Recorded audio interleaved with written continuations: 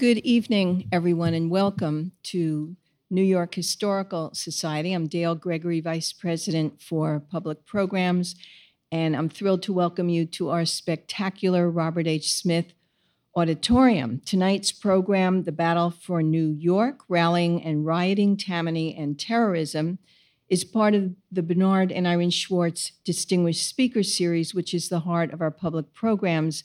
And we always want to thank Mr. Schwartz for his support, which has enabled us to invite so many prominent authors and historians to New York Historical.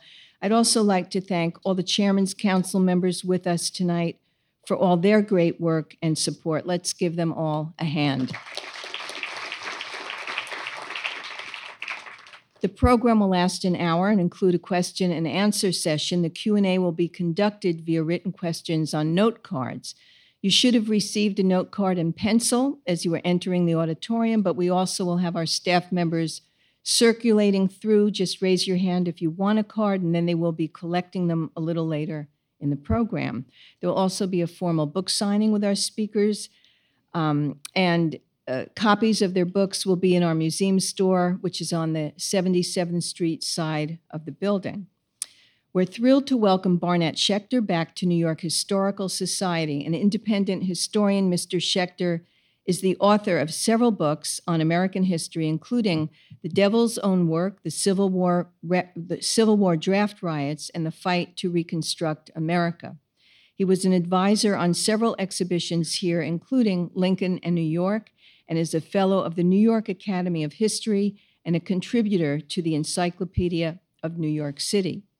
We are also so pleased to welcome John Strasbaugh back to New York Historical. Mr. Strasbaugh has been writing about the culture and history of New York City for a quarter of a century. His history of Greenwich Village was selected as one of Kirkus Review's best books of the year. His most recent book, City of Sedition, The History of New York City During the Civil War, has been awarded the Civil War Roundtable's New York's Fletcher Pratt Award for Best Nonfiction Book of 2016, among others. Our moderator for the evening is Richard Brookhiser. Just a note, Harold Holzer regrets he was not able to come tonight, and Richard is taking his place. A senior editor of the National Review, Mr. Brookhiser is the author of 11 books, including James Madison, Alexander Hamilton American, and Founding Father, Rediscovering George Washington. In 2008, he was awarded the National Humanities Medal by President George W. Bush in a White House ceremony. So before we begin, I'd just like to ask if you have a cell phone or anything and a beeper that you please turn it off for the duration of the program. And now, please join me in welcoming our guests. Thank you.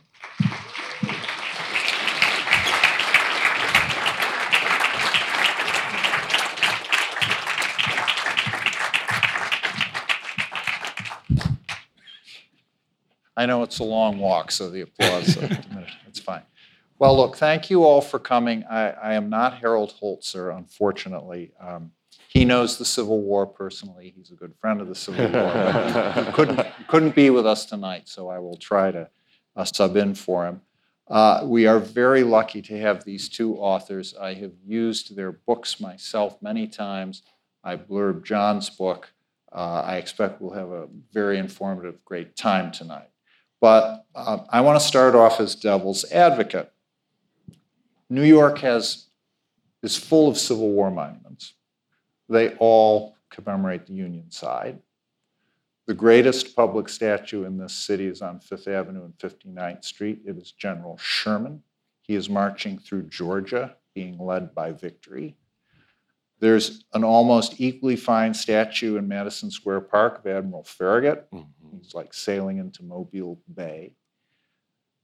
Lincoln kicked off his first presidential campaign at Cooper Union, and then when he was murdered, he was mourned by Brooklyn's greatest poet, Walt Whitman. And on a personal note, I was married in the Union League Club in their lovely library. So what's the problem? I mean, this is the Union, this is the unified city of the Union, right?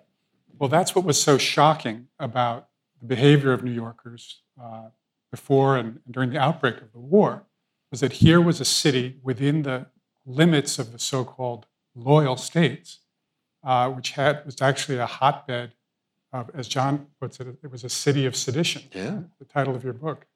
And it's a complex history. You can go back to the Revolution and think about New York's geography as its destiny. John Adams said, New York is the nexus of the northern and southern colonies. So physically, it's at the center of the Atlantic seaboard. It's a great entrepot for shipping, for commerce.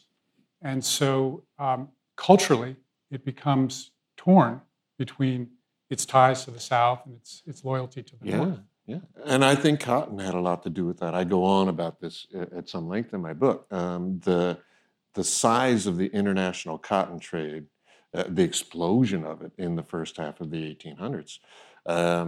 New York, at its peak, New York was 40% of what New York was shipping out was one commodity, cotton. That's enormous. And then tobacco, and then sugar. So New York had long ties to the South. William Cullen Bryant said that New York was more of a southern city than a northern city. And also banking, I would imagine. Banking, merchandising, they were selling everything. The spread of the cotton plantations, and therefore the spread of slavery through the South, was funded by New York banks, supplied by New York merchants. New York shipping magnates shipped a lot of the product of that. So it was a very long and very close relationship. A lot of people in New York, not just the bankers and the shipping magnates, but anybody working on the docks, anybody working in the hotels where 100,000 Southerners a year would come visit New York. There were 800,000 people in New York and 100,000 Southerners in the summer of 1860. That's a lot of folks. So anybody working in a restaurant, a hotel, a gambling house had reasons to feel pro-South, pro-slavery, and anti-abolition. So they're here for business and for tourism. All these both. Yeah. So what was the political complexion of the city? Its partisan. Well, I mean, one indicator was the fact that the lame duck mayor, Fernando Wood, in his message to the city council, the Common Council, in the secession winter, was that New York City should take it upon itself to secede from the Union. He said, we've got good economic relationships with all the states.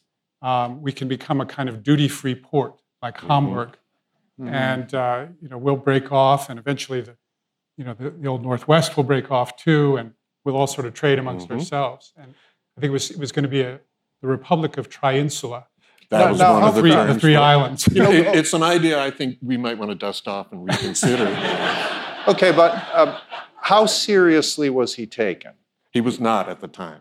Roundly, except for in his brother's newspaper. Benjamin Wood, his brother, was a newspaper editor, and he thought it was a great idea. But everybody else, Horace Greeley and everybody else, lambasted it. It sounds a little like Norman Mailer and Jimmy Breslin's Norman probably, campaign. Norman knew his New York history, so he brought it back up. And as I say, I think we might want to look at it again now. Well, Lincoln brushed it off with his usual folksy humor. He said, well, I'm not too worried about the doorstep of the nation setting up housekeeping on its own account. Yeah. But there is a serious side to it, which is that words have consequences. And the fact is that Wood was marginalized for what he said, especially when the war really broke out. And of course, he jumped on the bandwagon and raised his own regiment, and so on.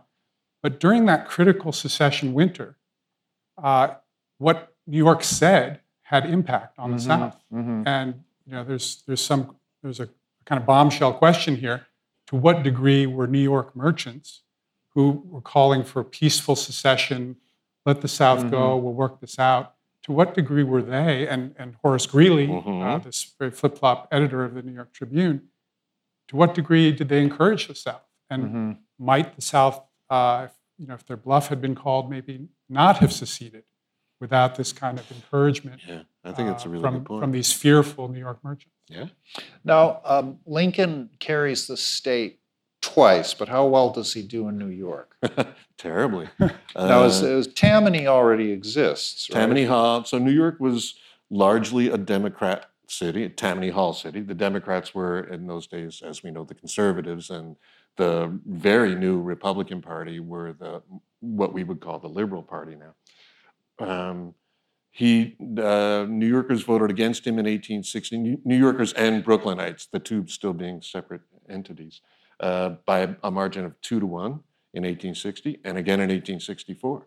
So, although Horace Greeley and Seward and a few other very influential Republicans in New York made big strides to get him into the White House and then to keep him into the White House, the majority of New Yorkers never voted for him in the first place or the second place. Of New York City. New York City. The state New York State went for him, different. but then he won New York State in 1864 by 1%. So that's when he was running against George McClellan, who was a great hero to an awful lot of people at the time. There's an interesting sort of backstory to this, too. If we go back to 1856, the first time Republicans ran a presidential candidate, John Fremont, who lost, obviously, but the Republicans gained control in New York State of the legislature and the governor's mansion. And so it's interesting to look at the rhetoric of someone like Fernando Wood when he's talking about New York seceding from the Union. He's also setting up a kind of dynamic where there's a kind of microcosm.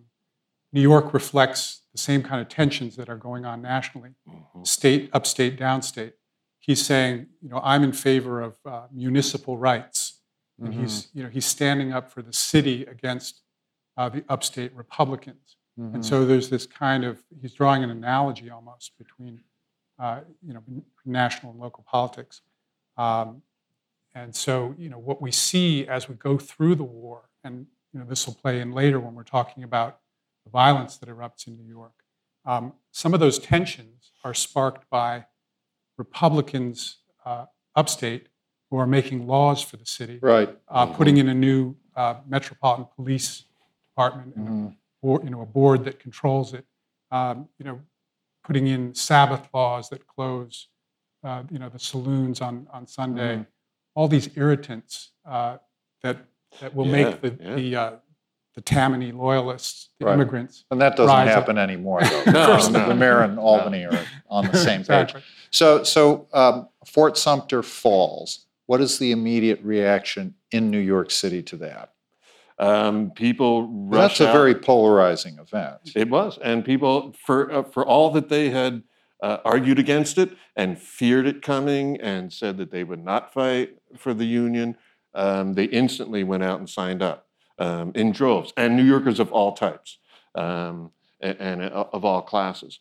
I think I do take a slightly cynical view of that because I'm a New Yorker. People thought that it was going to be a 3-month war. We were going to march down south. We were going to kick some butt. We were going to come back with laurels around our bayonets. So you were signing up for a summer adventure, basically. In the spring of 1861, you were signing up. You were going to be back by September. For working New Yorkers, it was a paycheck. There had been a lot of unemployment in New York. The idea of getting paid not well, but regularly was exciting to them and a big incitement, I think, to sign up. Once they start seeing battle, seeing the elephant, as it was called, at Antietam and First Bull Run and all those, that volunteerism goes through the floor and they stop signing up, which leads to having, just Now, do the draft. what's the ethnic makeup of the city? It's more than Well, if you look at the city in 1860, there are about 800,000 people total, and the largest ethnic component are the Irish and Irish Americans, who make up about a quarter of that, 200,000. And then now, the Germans. How many Germans? I'm not sure exactly the me figure neither. for the Germans, not they're nearly as probably many, right? they're probably the second largest. And then free African Americans are about 1.5%, something like 12,500 people, which is a bit of a dip from its high in the 1840s of 16,000. So I think it's important when you're looking at this response to Fort Sumter to also talk about the motivations of the Irish, who filled a lot of these regiments and created their own brigades. Michael Corcoran's Irish Legion, Thomas Francis Meagher's Irish Brigade. There's a whole kind of story there where the British are perceived, the British, obviously the eternal enemies of the Irish, are perceived as sympathizing with the South because they need their Which their cotton, they were. right? Because they need their cotton for their mills, right? And so the Irish feel that they want to participate to protect the Union. The United States is this great young democracy. And it's not Britain. It's their refuge, and it's not Britain, and Britain doesn't like them. So exactly, we friend of mine, like the Union. Right, the enemy of my friend is my enemy. So, also, many of them were Fenians, right? And so this was sort of on-the-job training for them to join up to fight in the Civil War, so that they would have some experience when they went back and kicked the British out of Ireland. Okay, so the war, first Bull Run happens, and then a lot of nothing happens for a long while, and people slowly begin to realize this is going to be a long war. And as we all know, Lincoln goes through many generals before he finds some good ones. When is the draft instituted? Well, the draft really comes in two stages. There's a militia draft in summer of '62, and then in March of '63, there's the first federal conscription. This is the first one we've ever had. Right. I mean, if you think about the American Revolution, we had a draft, but it was at the state level. And so the governors were in control. And suddenly, and of course that fit with American ideology, revolutionary ideology, that you don't have a standing army controlled by a central power. And so this is a huge watershed in March of '63, that suddenly there's this bureaucracy in Washington. In fact, they created a whole new bureaucracy, the Provost Marshal General Bureau. And suddenly this bureaucracy can reach into every household and tap men directly into a national army. So that in itself was a cause of outrage. But the fact that you could also pay $300 or hire a substitute and get out of the draft was an extreme irritant. Now, why was that written into the law? Well, from the government point of view, they were doing everyone a favor. They were capping the price of a substitute. If you didn't have the $300 clause, what they called the commutation clause, then people could bid on substitutes in a kind of open market, and the rich could pay $1,800, whatever they could afford. So $300 is, how well off do you have to be to have $300 to pay for a substitute? If you're working on a dock or in a factory, you're maybe making $1 a day. Right. So you're looking at almost a year's salary. It's prohibitive for an individual, working class person, but what people did was they pooled their money. They created draft insurance with their factory buddies, and if one of them got drafted, they would pay for it. And eventually what happened was that cities and towns would float bonds, as we'll see with Tammany and Tweed in New York, and collectively the city would hire substitutes and pay off the money for poor men who couldn't afford it. James Monroe wanted a draft in the War of 1812, but Congress wouldn't pass it. So this is a new thing. Now, how were there any New York units during the war that distinguished themselves in ways that made them noteworthy here, that were celebrated here, that became local heroes for? Sure. Thomas Corcoran and the Irish were hugely famous and feted here, and did well. They were one of the only Union units at the first Battle of Bull Run who actually stood their ground. Corcoran was captured, spent a long time in prison, and he came back they shut the city down to have a parade for him when they brought him back. So he was a big deal. And Philip Kearny, the one-armed devil, was almost impossibly dashing. He was like a fictional character, and they loved Philip Kearny. He didn't last very long because he was outrageously brave and kept going out in front of his men and went too far out in front of his men and got killed. But he was very famous and the 7th Regiment? Yes, the 7th. Although the 7th didn't do much of anything. In fact, it did nothing during the war. The 7th Regiment marched around and looked great, and everybody loved them. But now officers from when they mustered out of the 7th went on to do things on the battlefield, but the 7th itself never saw battle. I think we should also mention the 69th, the Fighting Irish Regiment of Volunteers. Again, these were Irish nationalists who had started the unit, and they really, suspected that the army was using them as cannon fodder because they were put in the front of the worst battles. They suffered horrendous casualties. Well, they were a good unit, though. That's what they do with them, right? Right. It's On the other also hand, what you do with Irishmen in those days, though. There was a lot of prejudice. You put them out in Fredericksburg, December '62. I mean, everybody was cannon fodder at Fredericksburg. Very good. Well, that was the point. There was a doomed charge, right? Well, it was like 5 doomed charges. Yeah. It was a terrible thing. Yeah. So, but that's the perception.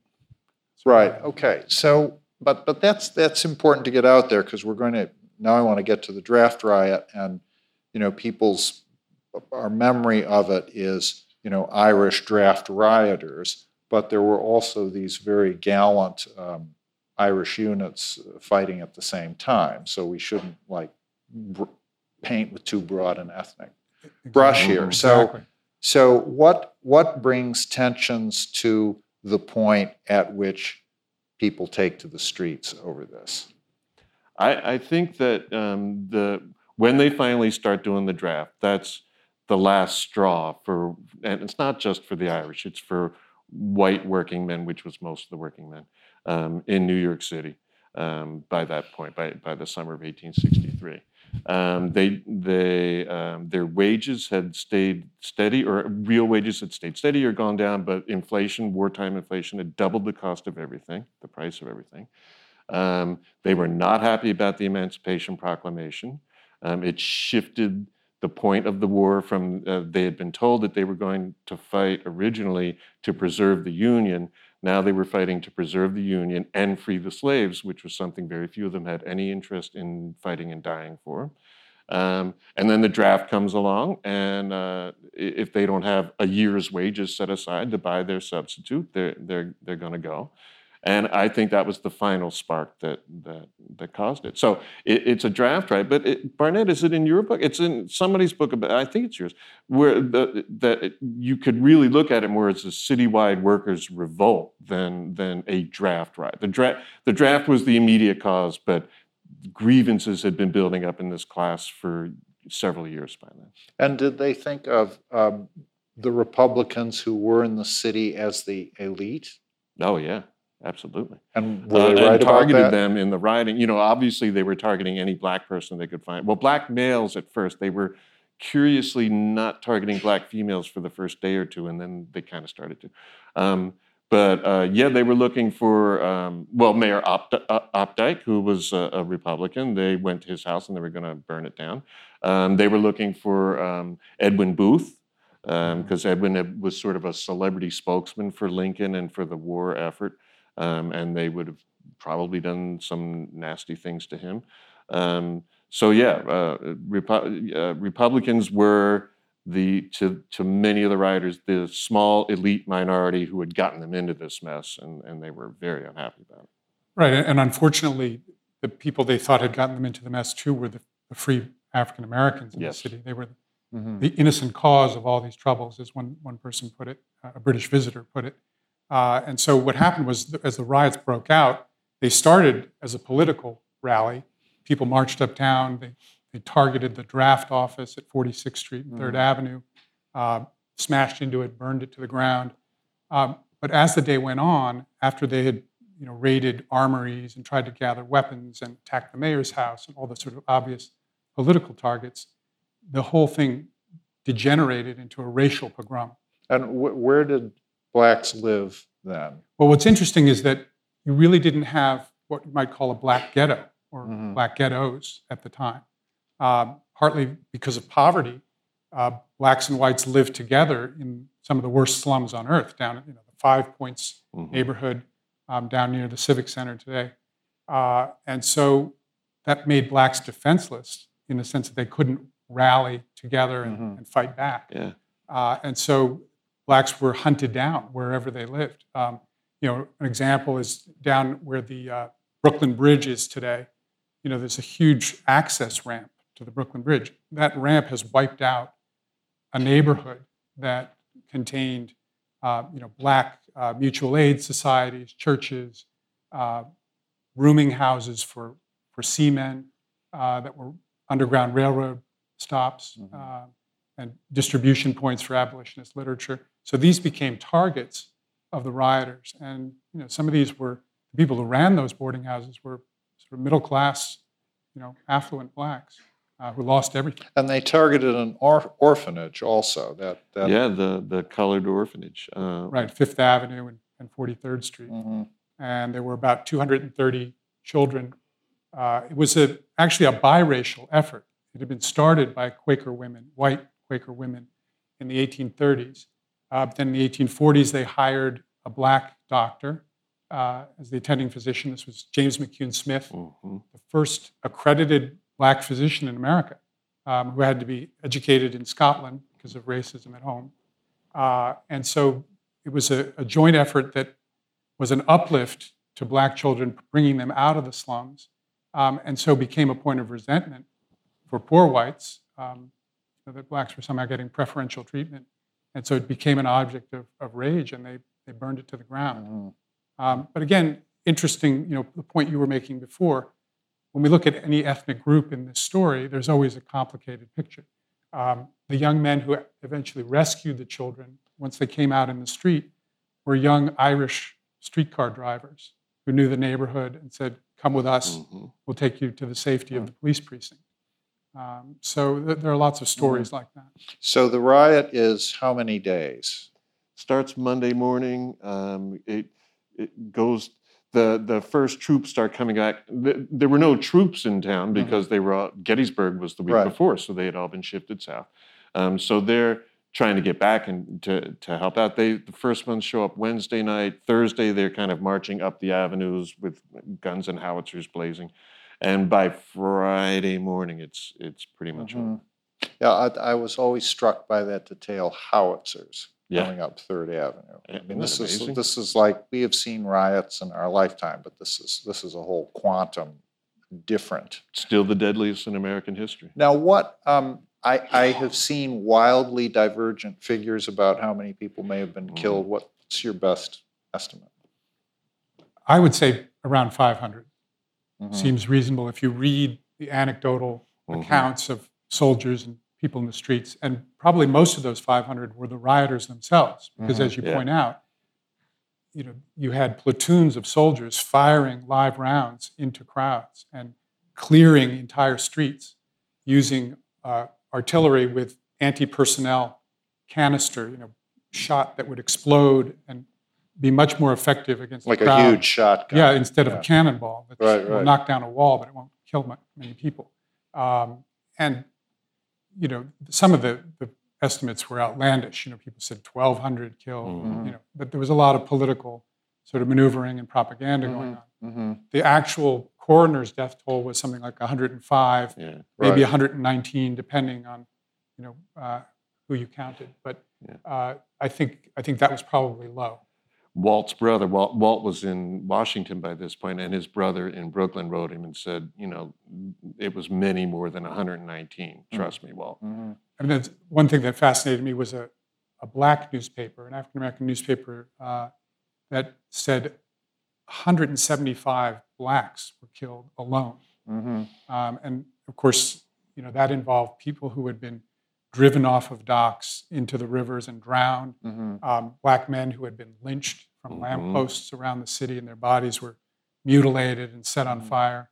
It's an incredibly horrific event. I mean, if you look at, I mentioned 12,500 people in the free black community, some 40%, about 5,000 of them, men, women, and children, were burned out of their homes and became refugees as a result of this week of mob rule. So you Where see, did they go? They went to New Jersey if they could get across the Hudson. They took ferries over to Brooklyn. In Brooklyn, there was a free black community called Weeksville. Right. It's Some in of the Bed-Stuy now. Yeah, some of the houses have been restored, Hunterfly Road houses, and there's a historic interpretive center there now. So that was a place where blacks could go, and there were black men with shotguns in the woods in a perimeter protecting them. Yeah. But some families moved to New England, wherever they had friends or family.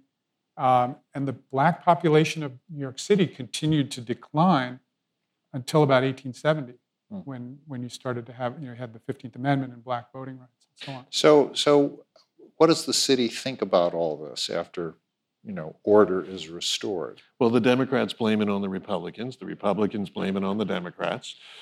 And one of the impacts is that the city is basically, not officially, but basically put under martial law. Many troops come piling in. So that has an impact on people.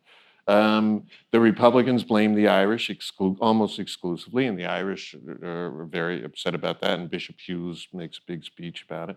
I think it is unfair to say it was an Irish riot. There were an awful lot of Irish working people, so of course the percentage of the white workers who rioted and revolted, who were Irish, was high, but it wasn't an Irish riot. It was a lot of Irish working man's cops. Right, it was a political. Yeah, exactly. Yeah, who were fighting. It was an Irish-on-Irish civil war, and Irish cops were clubbing. Irishmen in the street, cracking their heads with locust wood clubs. So there's a lot of Irish loyalty to the Union as well. You mentioned the troops coming from Gettysburg to restore order. So, and then Gettysburg and Vicksburg happened at the same time, and that looks like, even then, it looked like a turning point, although the war still had a long time to go. But does that have an effect on the city's mood? I mean, a sense that, gee, we finally won some for a change. I think, as always with New York, the great metropolis never speaks with one voice.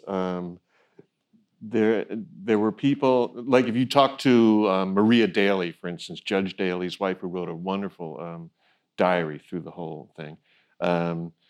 She was convinced that the North was never going to be able to beat the South, and there were plenty of people who thought that. There were other people who thought, great, now we finally won a few. But very soon, it was apparent that this thing was going to drag out for a very long time. There were ways in which if you had money in New York, the war was a very distant rumble of thunder off somewhere, hundreds of miles away. The nearest battlefield was Gettysburg, and that was 200 miles away. So it was something that if it didn't come into your home, you didn't think about it all that much. And you were making tons of money on it as well. There was an awful lot of war profiteering going on in New York during the war. Talk a little bit about the gold room. That has always fascinated me. Go. The room where gold was traded in New York. Down on and apparently they had better military intelligence than either the commanding staffs of the Union or the Confederacy, because there was so much speculation on gold, because the price of gold would go up when things were going in one direction with the war and going down. So there was tremendous amounts of speculation.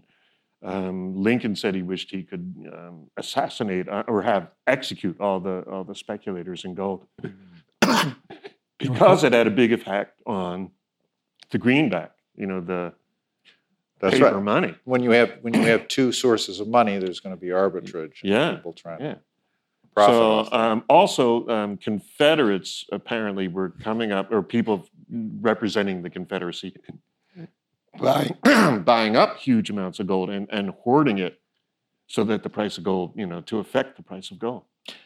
To what extent were there spies and agents here of the Confederacy? Well, that was the big question. A lot of people thought that the draft riots were part of a concerted Southern military strategy. It seemed to them that it was more than coincidence, but rather conspiracy, that the timing of the riots was so close to the Battle of Gettysburg and Lee's invasion of the North.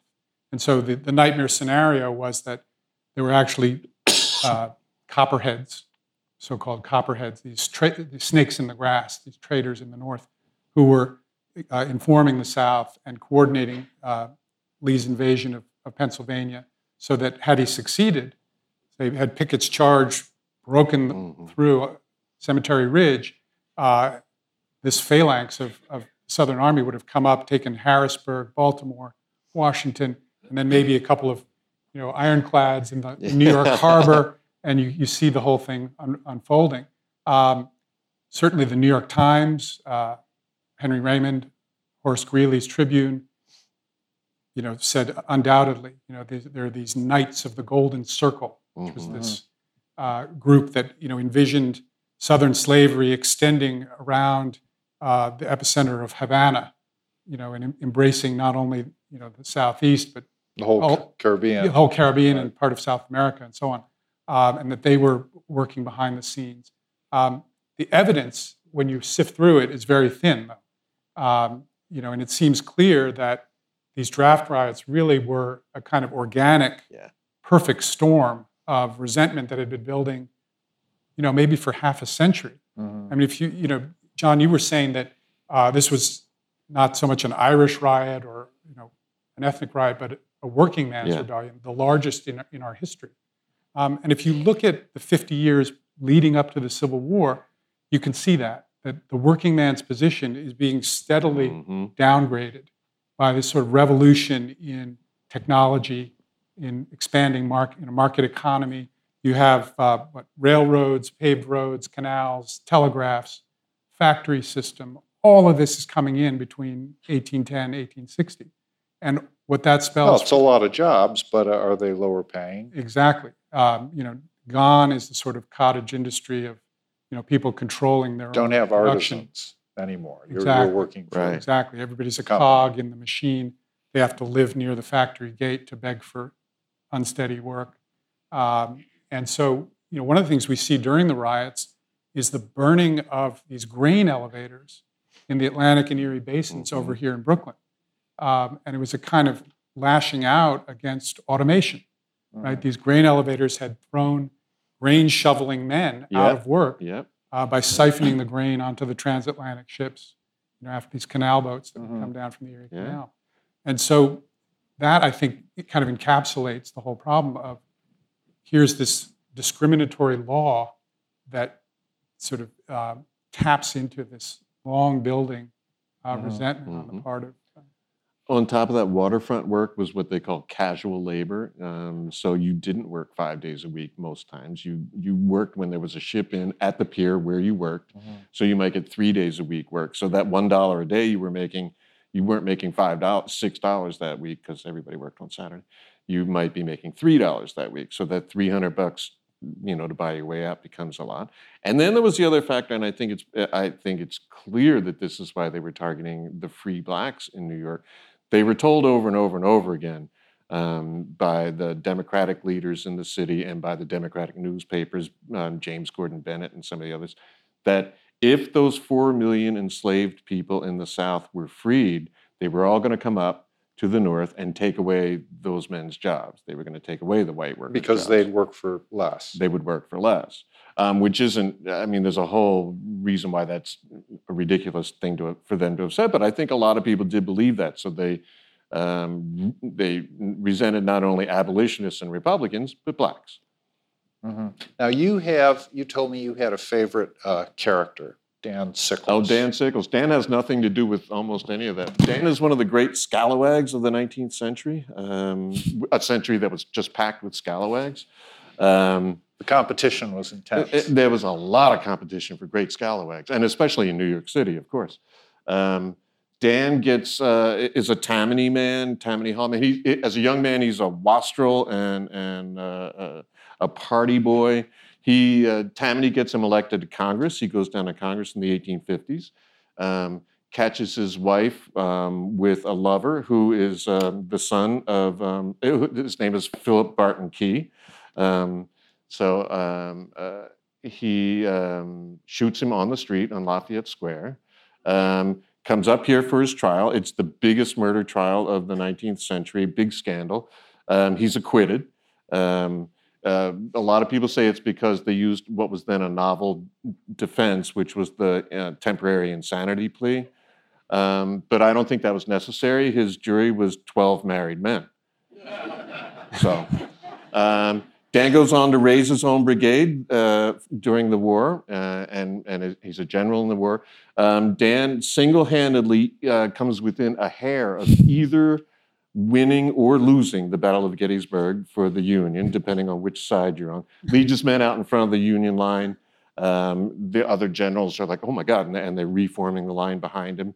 They're instantly engulfed by the rebels and hectic slaughter. A cannonball shoots him off his horse, shatters his right leg. They amputate it. In those days, when they amputated your leg on the battlefield, they just threw it out in a pile of other arms and legs, and they dealt with them later. Dan wasn't going to let that happen to his leg. He had it boxed up and sent to the National Army Museum in Washington. A sentimental man. Yep, and would go to visit it whenever he was in Washington. Mark Twain, who met him later, several years later, said he thought Dan was more fond of the leg he didn't have than the leg he did have. So Dan's a great guy, and he goes on and on and on. Dan goes on up to 1914, just being an outrageous guy. He practically gets us into war with Spain during the Grant administration. He's an amazing character. Why that movie hasn't been made, I don't know.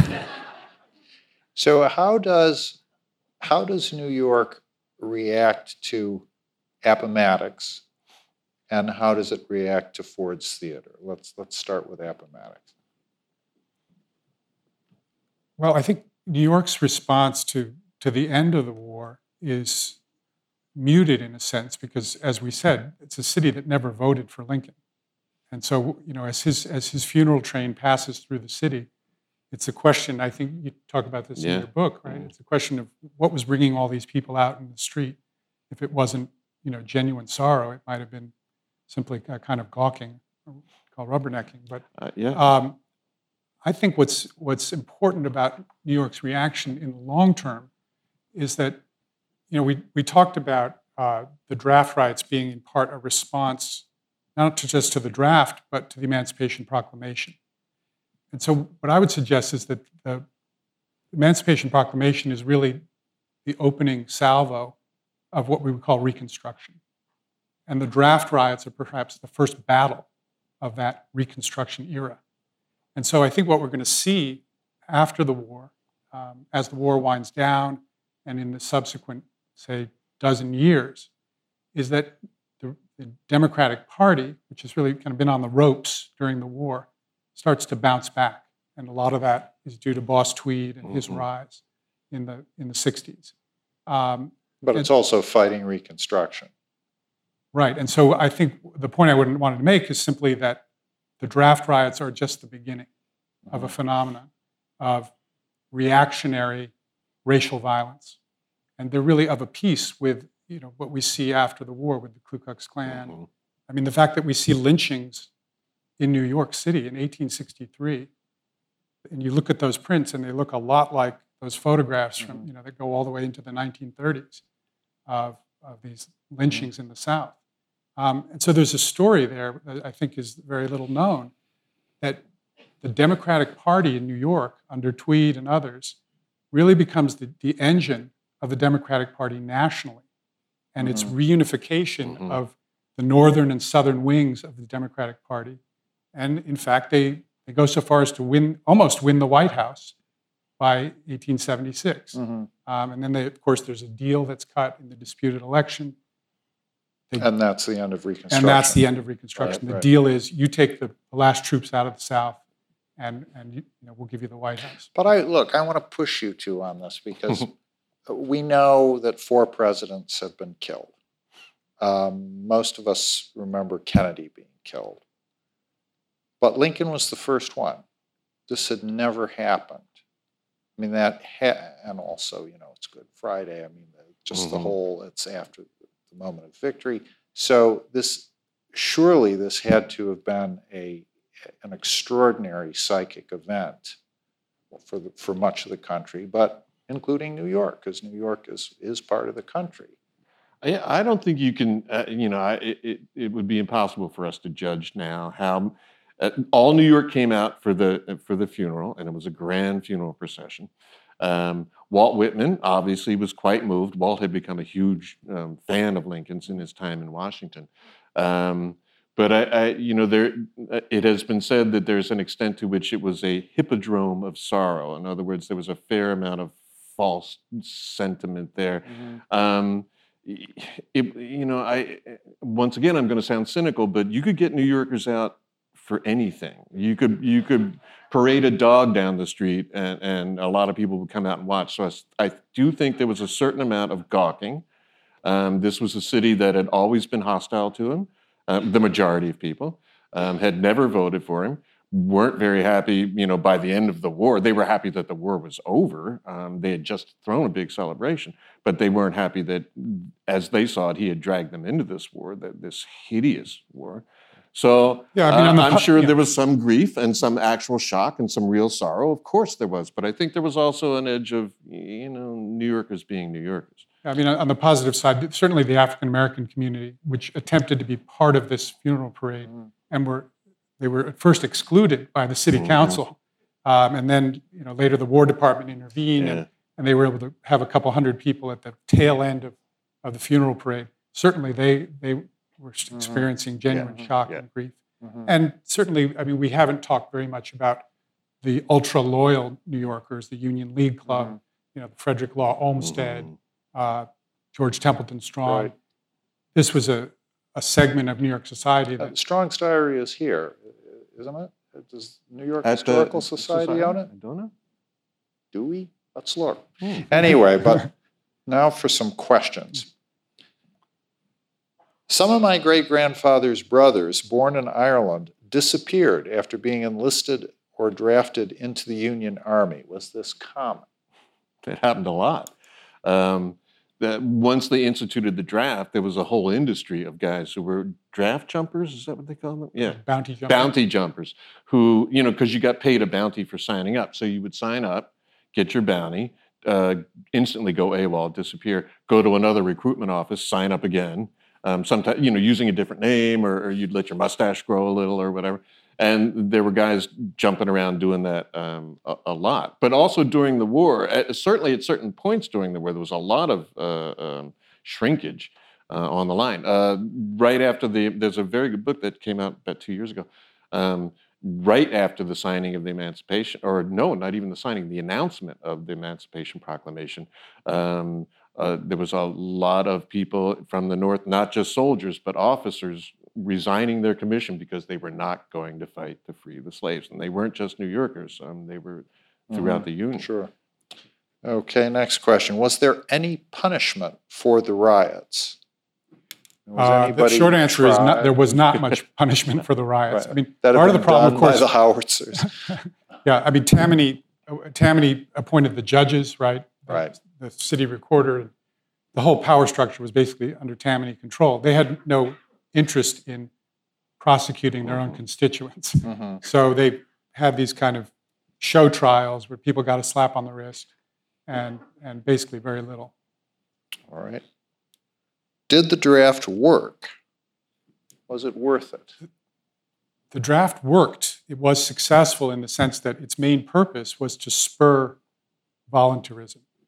And it accomplished that because people would rather collect $300, right, by signing up than be drafted.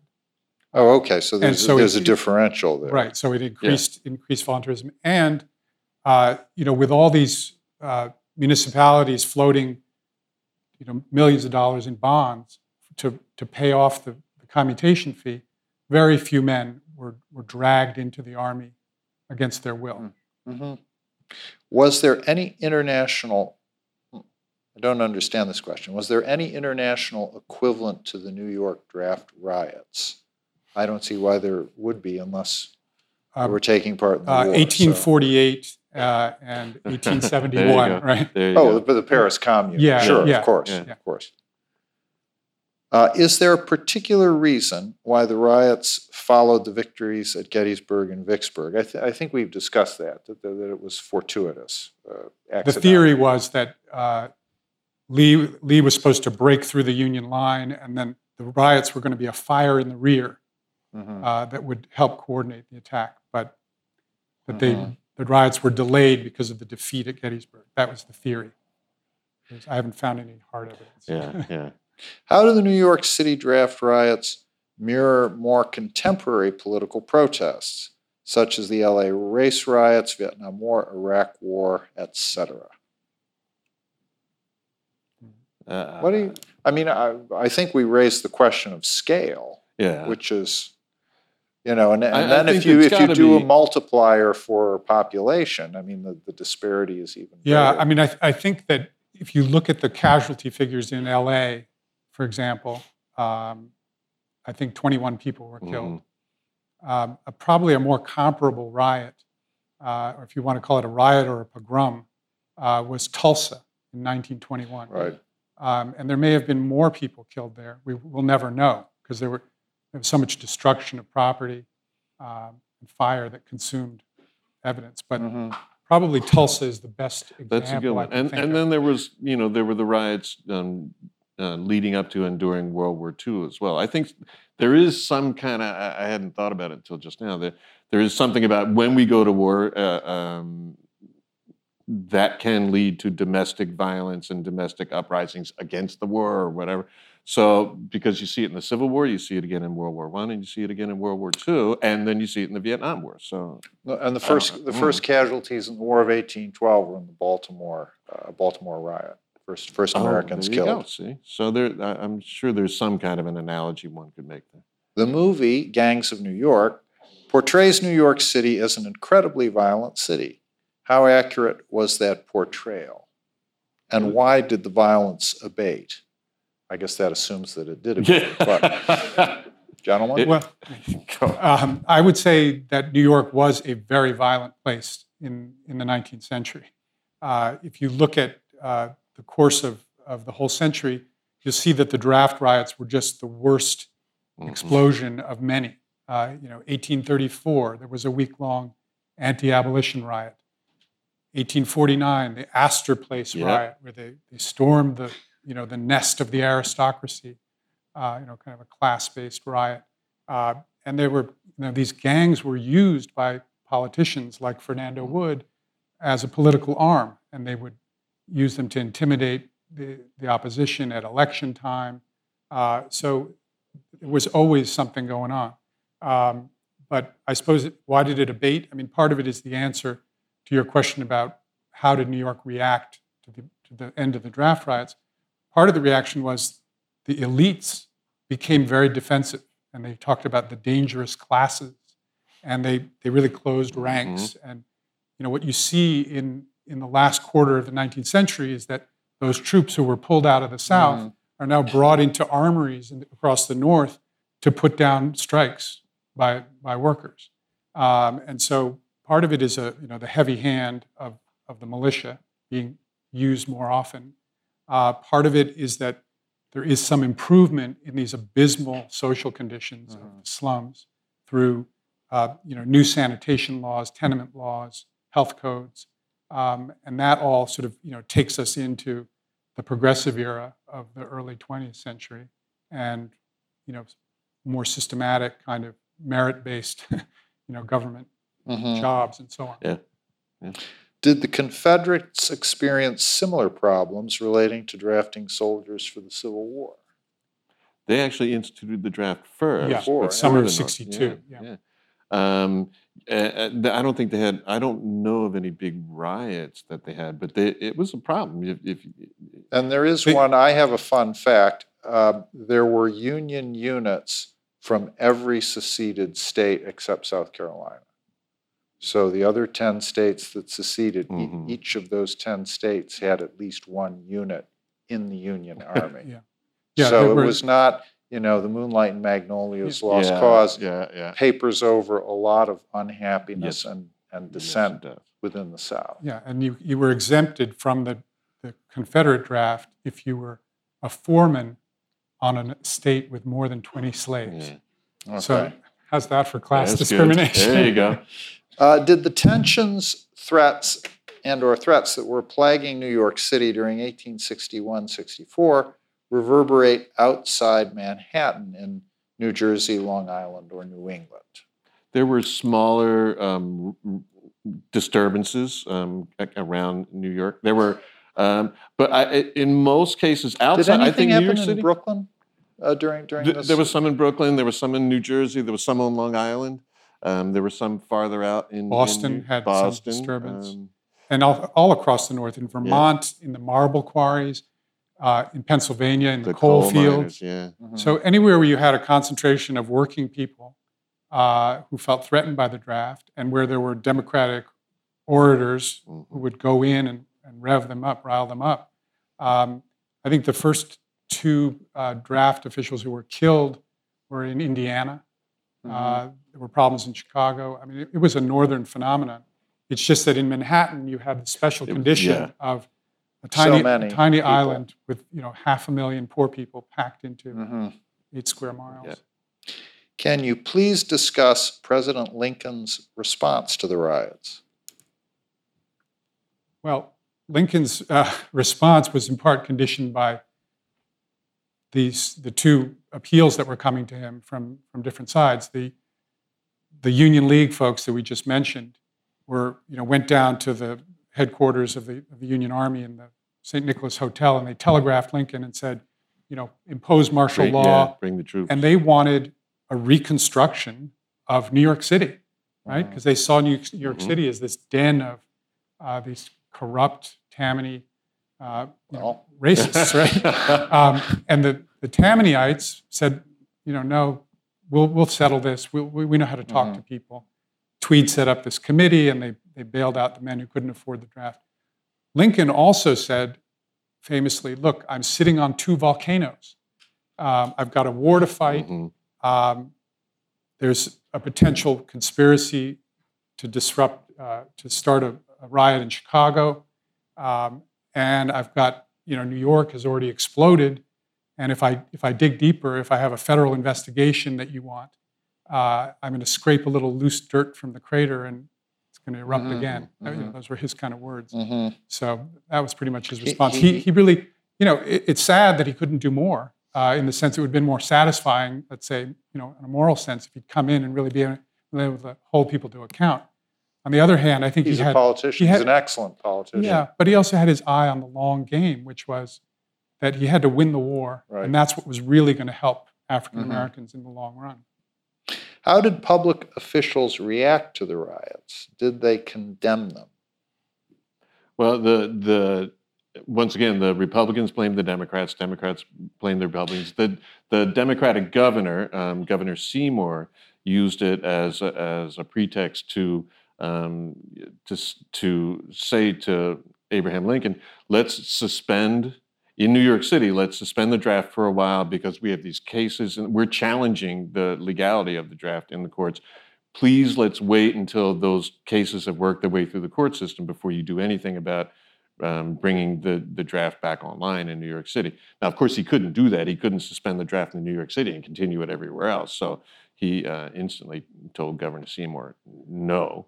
But at the same time, he did shift all those troops into the city and basically put the city under martial law just to see what would happen. I think because Tammany and speaking of politicians, cranked up this entire bureaucracy, the whole point of which was to buy New York men's way out of serving. Between Tammany and all those troops in town, they kept a lid on, there was no further riot. Right, the troops keep the lid on and Tammany lowers the temperature of the pot. Exactly. Okay. Exactly. I mean, I but think Seymour, the draft riots stuck to Seymour, as I recall. When he runs for president, he's hammered for a speech he gave before the riots. He, from the steps of City Hall, he addressed the rioters as my friends. My friends. Okay. And he was a little late. He got there on Tuesday. We redress your grievances and everybody else think was like, wait, who? They're his friends? But nationally, though, I think the response to the riots was also conditioned by what happened at Fort Wagner, South Carolina, just the day after the riots ended, on July 18th.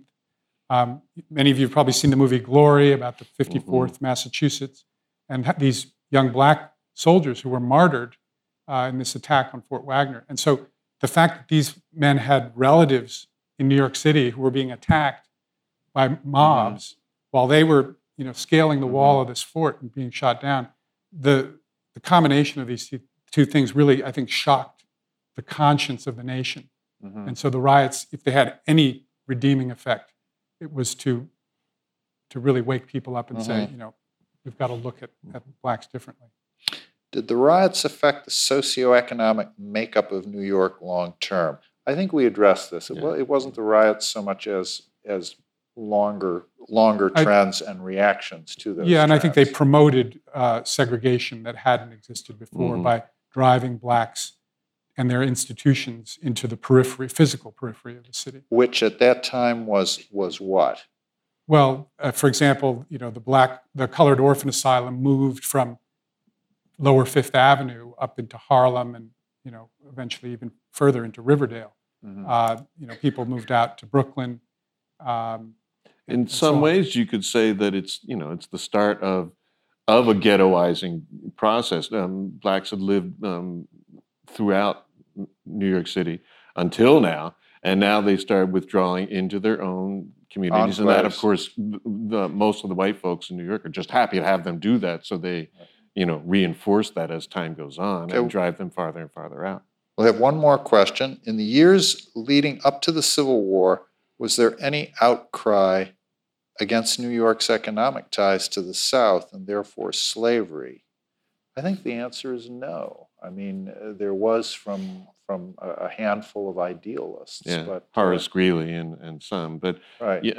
I do think it's you have to be careful on overplaying how much Horace Greeley and Henry Ward Beecher and some of the other abolitionists in town. They were very influential, obviously, but they were a tiny minority, and I don't think outside of them there was much outcry about New York's association with the South. Okay, thank you, gentlemen. Thank you all. That was great. Good job. Yes, we thank you so much, John Strasbaugh, Barnett Schechter, and Rick Brookhiser. It was a terrific evening. Thank you. Thank you for joining us. Please stay for the book signing. The gentleman will be signing on the Central Park West side, and our museum store is on the 77th Street side. And we look forward to seeing you again. Thank you very much.